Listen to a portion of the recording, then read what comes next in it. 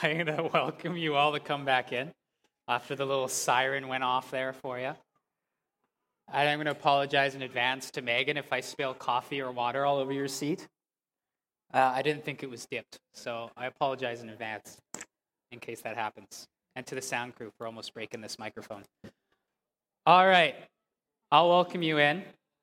And as you're doing that, I realized last weekend I gave you the little update of what proximity is going to look like. And there's one thing I forgot to mention, and that is we are looking for volunteers. We need some youth leaders, especially female leaders.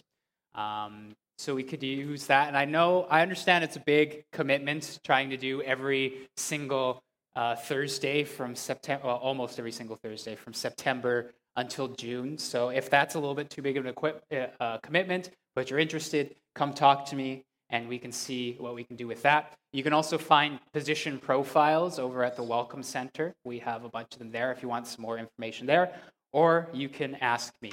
And then I will also remind all you students to get your registration forms filled out and handed to me as soon as possible. I've gotten one. Jared Sumner is always the first one. It helps that he has someone on the inside to give him information. So I've got one, but I need the rest of them from you for that. Well, let's get to this morning. This morning, we are continuing in our series about wisdom, looking at the life of the wise old King Solomon. Well, now he's old. He started at 12, so he was young before. But this morning, we're taking a little bit of a detour, a bit of a shift, as now Solomon is going to start faltering a little bit in his old age. The proverb, with age comes wisdom, does not actually really happen to Solomon. In fact, a little bit better for Solomon would be with age comes unwisdom. And yes, I made up a word because Brad is a bad influence on me for making up words. But with age comes unwisdom for Solomon. Now, if you were to ask my dad, he would say that I was very familiar with unwisdom when I was younger, which I'm sure many of us are. So I figured I would tell you a couple stories of my unwise moves when I was a child. The first one was when I was a child. I was probably about 10 years old. We lived out in Sherwood Park, Alberta, just south of Edmonton. When I was growing up, we had this dog, and its name was Taj, as in Taj Mahal. I don't know why that was its name. I think that's what its name when we picked it up. I was a baby when they got it. I had no influence. I didn't even know what Taj Mahal was until I was probably 11. But Taj was a whippet, which is a miniature greyhound. This is the closest picture to the coloring. That's not actually Taj there. But because she's a whippet, she was super fast, really quick. Greyhounds were racing dogs, miniature greyhound whippet, super fast. Now, those of you who have dogs or have had dogs are probably aware that there's one person that dog likes most out of your family, and it's that one person that they'll follow around everywhere around the house. Sometimes the dog will be really only attached to that person, and if she is in the room, the dog will ignore everyone else and follow that dog. And that was like Taj, and she was really only attached to my mom. So what we would do is we'd walk a few blocks down to the park, and my mom would go to the other side of the field.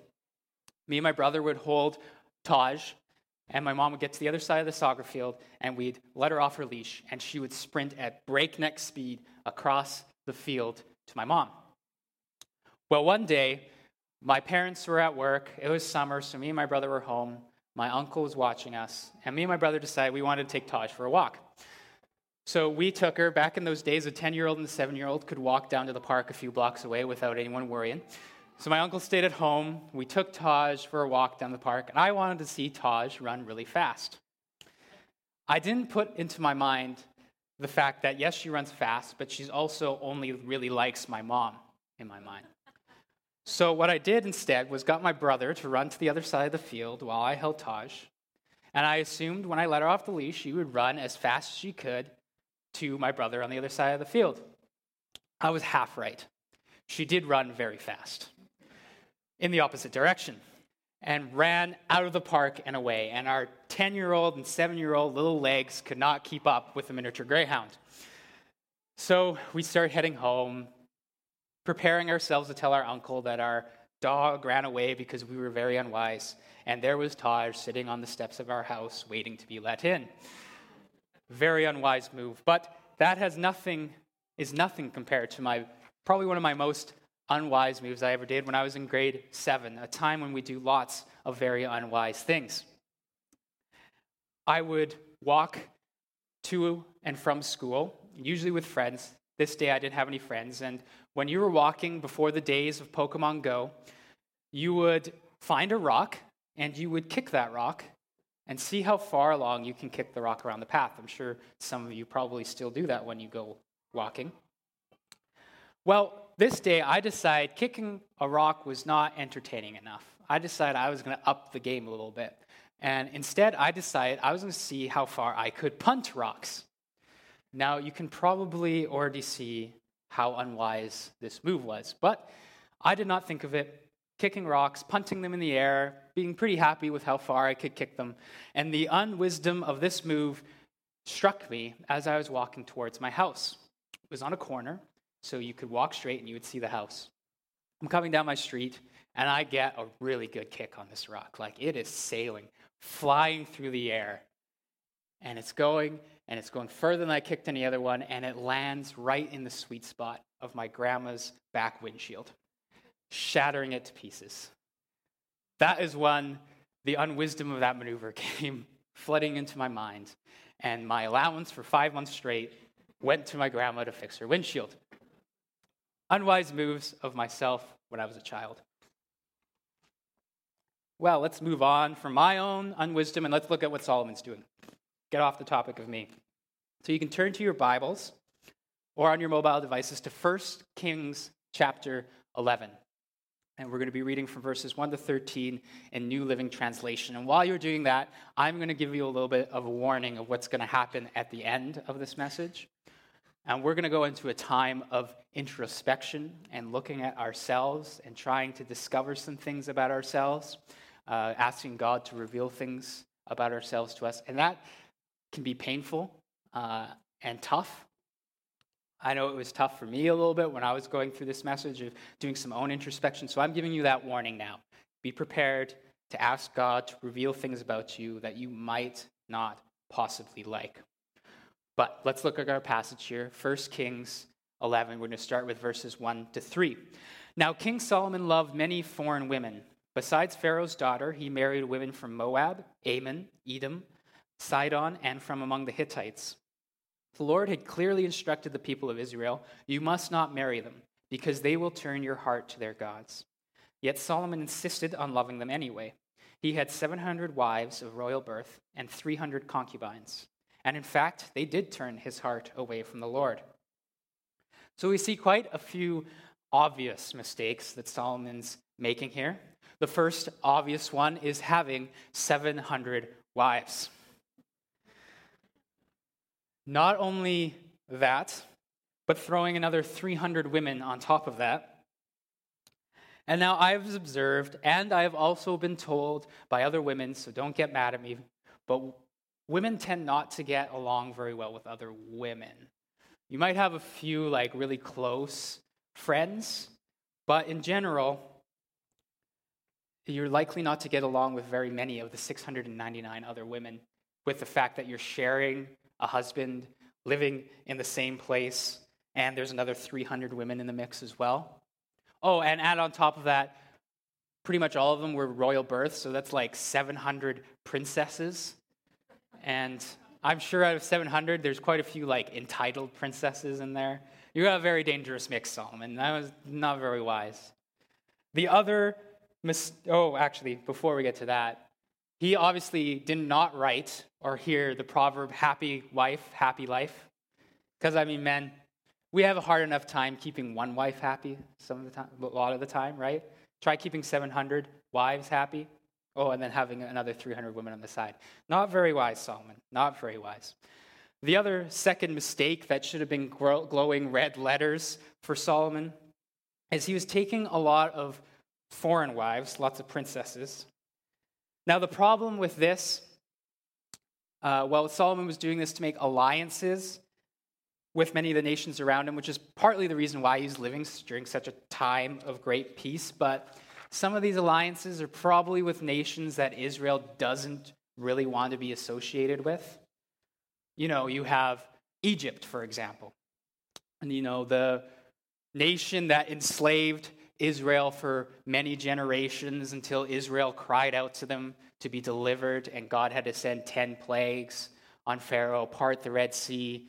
They walked through the wilderness for 40 years because when they complained that they wanted to go back to Egypt, God made them walk through that desert. Yeah, you probably don't really want to associate with a nation that enslaved you for many years, and then when you wanted to be associated with that nation again, God made you walk through the desert for 40 years until your generation died out.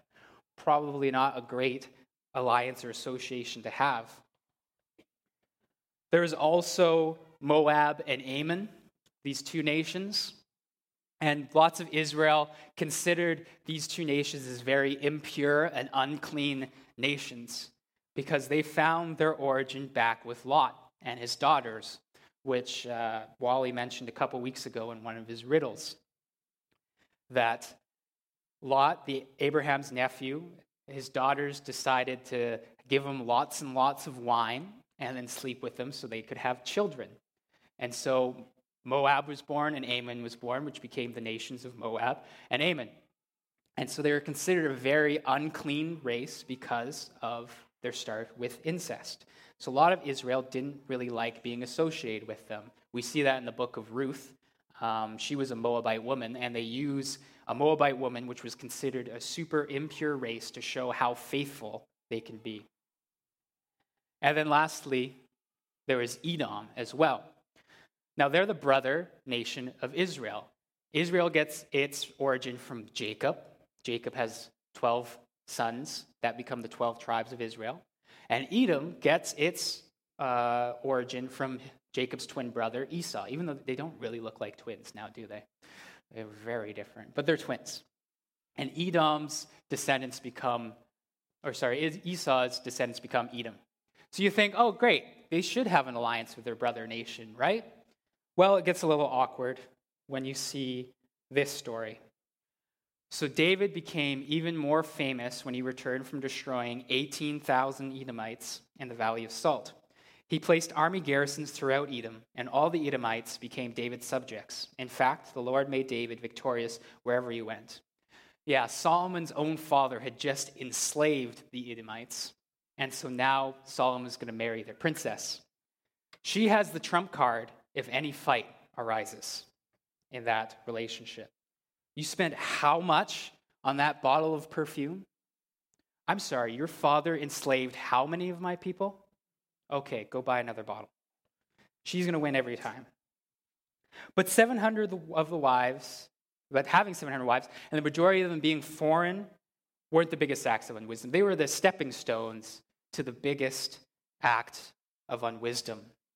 And that's in 1 Kings, our next passages 4-8. In Solomon's old age, they turned his heart to worship other gods instead of being completely faithful to the Lord his God, as his father David had been.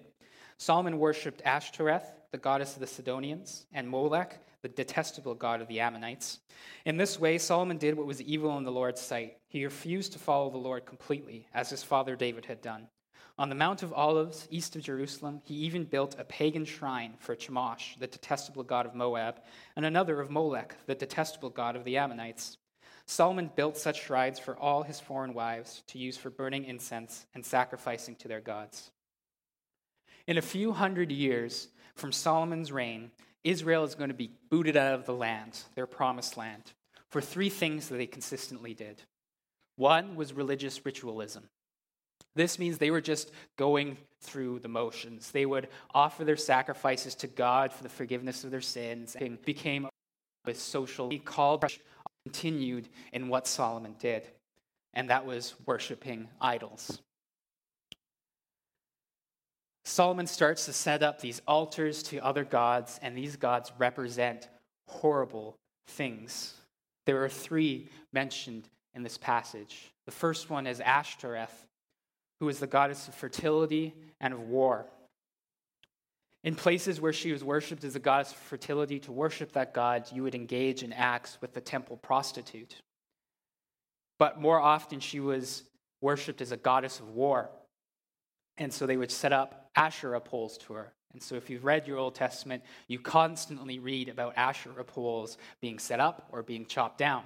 They're basically limbless trees, because Ashtoreth was represented by a grove of trees. So they set these up and worship her at these places. The other idols that are mentioned are Molech and Chemosh. And they're considered to be the same god, just that Moab calls him Chemosh and Ammon calls him Molech. And this was the god of fire. And so it was often represented with a calf head and then the human body, and with its arms held out as if it's going to receive something. There's a fly flying around me, as if it was going to receive something. And what they would do is they would start a fire in the hands of this altar or a shrine, and then they would take a child and kill it and then put it in the fire to offer a burnt sacrifice to that god. So Solomon turns away from the God who gave him the throne, who gave him wisdom, gave him peace, gave him riches, and expanded his territory, to worship gods that required prostitution and child sacrifice. And God is obviously angry about this. And we see his response to Solomon doing this in the last passage of our text. The Lord was very angry with Solomon, for his heart had turned away from the Lord, the God of Israel, who had appeared to him twice. He had warned Solomon specifically about worshiping other gods, but Solomon did not listen to the Lord's command. So now the Lord said to him, "Since you have not kept my covenant and have disobeyed my decrees, I will surely tear the kingdom away from you and give it to one of your servants. But for the sake of your father David, I will not do this while you are still alive. I will take away the kingdom from your son. And even so, I will not take away the entire kingdom. I will let him be king of one tribe for the sake of my servant David and for the sake of Jerusalem, my chosen city." In this passage, we see three things about God. First, that God is just. God sees the crime that Solomon has committed and justly punishes him for it. The king is participating in idol worship, and that easily causes the rest of the nation to start worshiping their idols because their leader, their model, is the one who's leading them in it. And that just cannot stand. We also see, though, that God is faithful. He promised David that his son would sit on the throne. And so he doesn't take Solomon himself off the throne for the sake of being faithful to the promise that he made to David. And third, we see that God is merciful. Back when Solomon was dedicating the temple, he prayed this: "And now, O Lord God of Israel, carry out the additional promise you made to your servant David, my father. For you said to him, if your descendants guard the behavior and faithfully follow me, as you have done, one of them will always sit on the throne of Israel. Now, O God of Israel, fulfill this promise to your servant David, my father." Solomon reminds God of the covenant he made with his father, but there's a condition there. If your descendants guard their behavior and faithfully follow me, he will always have someone to sit on the throne. Solomon is not following faithfully. He doesn't guard his behavior. He deserves to be taken off the throne.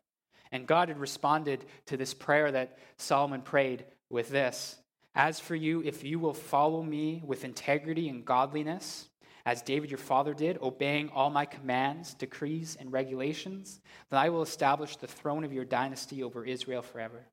For I made this promise to your father David, one of your descendants will always sit on the throne of Israel."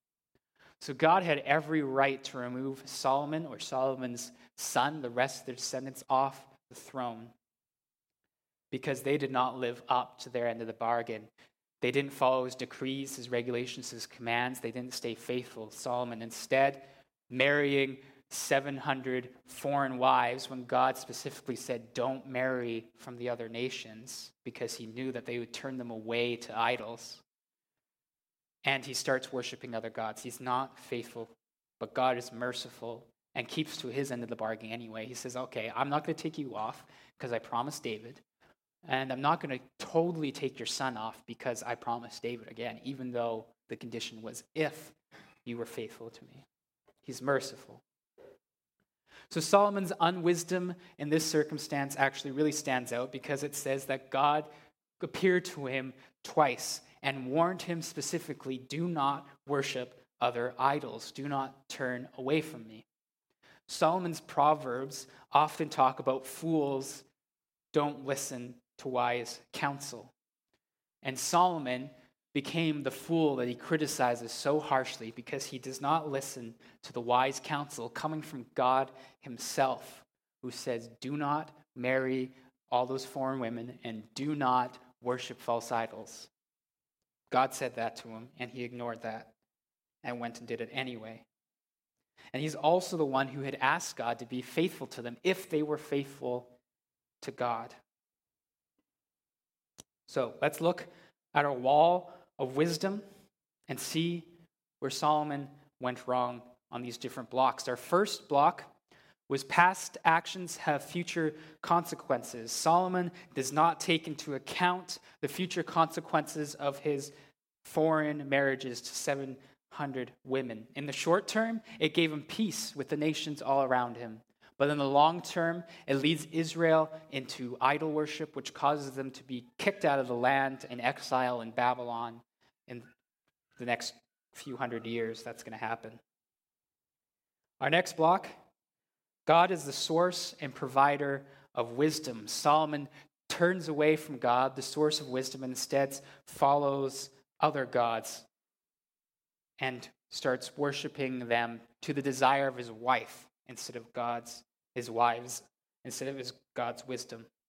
Third, seek God, trust God, love others. He instead seeks idols and begins to trust in them, worshiping them instead of God. And it causes him to participate in unloving acts, child sacrifice, and prostitution, possibly. Fourth, sacred space is everywhere the divine and human meet. Solomon defiles sacred space by setting up shrines and altars to meet with other false gods. Fifth, to get wisdom, listen attentively, ask persistently, live ethically. Even though God appeared to Solomon twice, warning him not to worship idols, he does not listen. And he did not ask God for advice, but God gave it to him anyways, and he starts to stop living ethically. Sixth, practice wisdom, ask and act. He did not ask God and did not listen to God's warnings. And seventh, last week, wisdom is not acquired by mechanical formulations, but by right relationships. You can tell Brad wrote that one. Mechanical formulations. That's such like Brad words. Anyways, Solomon trades relationship with God to follow instead the mechanics of worshiping false idols. There's a mechanical system when you worship false idols. You could have the idol of your crops, the harvest, and you have to sacrifice to it to get a good harvest. You have to do something to get something. It's not about relationship, it's about appeasing that idol. There's a progression to Solomon's idol worship. First, he starts leaning towards idols, and he does this by entering into significant relationships with 700 idol worshipers. Now, I'm not saying that we should not have relationships with non-Christians, but Solomon's problem is he enters into a very significant relationship with them. Marriage. He marries them. He becomes one flesh with 700 women. That's a lot of flesh to split up.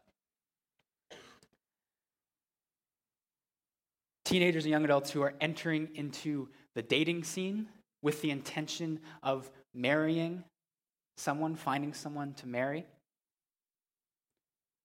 If you do not have a common belief in who God is, what God has done, or a common allegiance to Jesus, it's going to cause your faith to falter.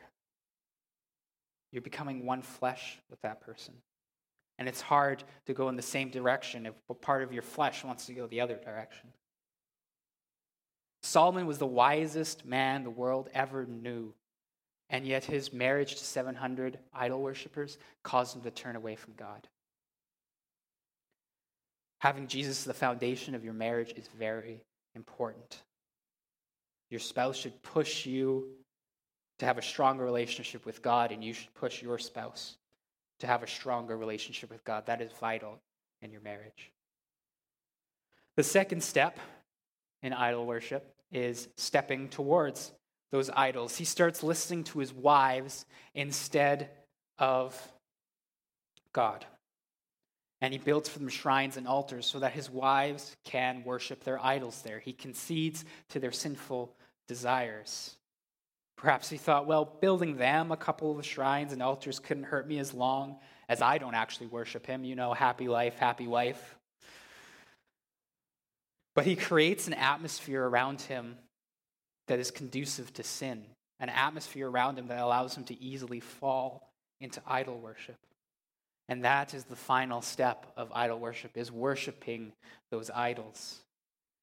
Solomon now worships the idols and turns away from God, the one who gave him the throne, wisdom, peace, and great wealth. Now, we may never fall into worshiping Ashtoreth or Molech or Chemosh. I'd be very surprised if you started worshiping those specific gods, but we are still surrounded by idols. We are constantly being beckoned to turn away from God in pursuit of things like money or sex or popularity or work or families. An idol is anything that takes the place of God as ruler over our lives. We were made to worship. And if we are not worshiping the God who created us, then we are worshiping something else, because that's who we are. We're worshipers. So we get our block of wisdom this week from John Calvin, who said this: nearly all the wisdom we possess, that is to say, true and sound wisdom, consists of two parts: knowledge of God and knowledge of ourselves. So this week's block, as I get around the piano, is super short. Know yourself is this week's block. We've talked a lot about knowing God, seeking, trusting God, but there's another part, and that's knowing yourself. See, Solomon did not know himself very well, not well enough. He did not see the glowing red letters in his life that warned him he was heading down the wrong direction. Solomon's weakness was the love of women. He pursued many women, 700 wives, 300 concubines, 1,000 women that he was in love with. And that weakness led him to worshiping idols. They turned away his heart. We need to ask ourselves, what are our weaknesses? What is that thing that too easily slips into your life, taking the place of God? What are the glowing red letters in your life that warn you that you're starting to lean towards or step towards idol worship? It could be the constant seeking of that one item that's going to make you happy. It could be the need to attract attention of that cute boy or that cute girl. It's the temptation of pornography, of wealth, of fame, of popularity. Wisdom is not just knowing God, but knowing yourself. The band's going to come up and play a couple of songs for us. And during this time of prayer response, we're going to have Dale and Anne-Marie and Katie and Allie, yes, nailed it, on the sides to pray with you. And this is the time that I warned you about of introspection. Maybe you need to come to God and confess your own idol worship in your life. Remember that God is merciful and God is faithful. Jesus promised that he will be with us to the end of age. When we come to him and confess that we have put idols in place of him, he forgives us and welcomes us back with open arms. And when we do introspection, we often do it on our own. We think within ourselves. But we need to ask God to shine the light in those dark places, those dark corners where the cobwebs and the spiders are that we don't like to go. We need to ask God to come and shine light in those areas for us. Because God is our creator. He knows us better than we do. So I encourage you to ask God to reveal to you who you are the things that you are prone to let take his place. And if you need some help, then please come to our prayer response on the side and pray.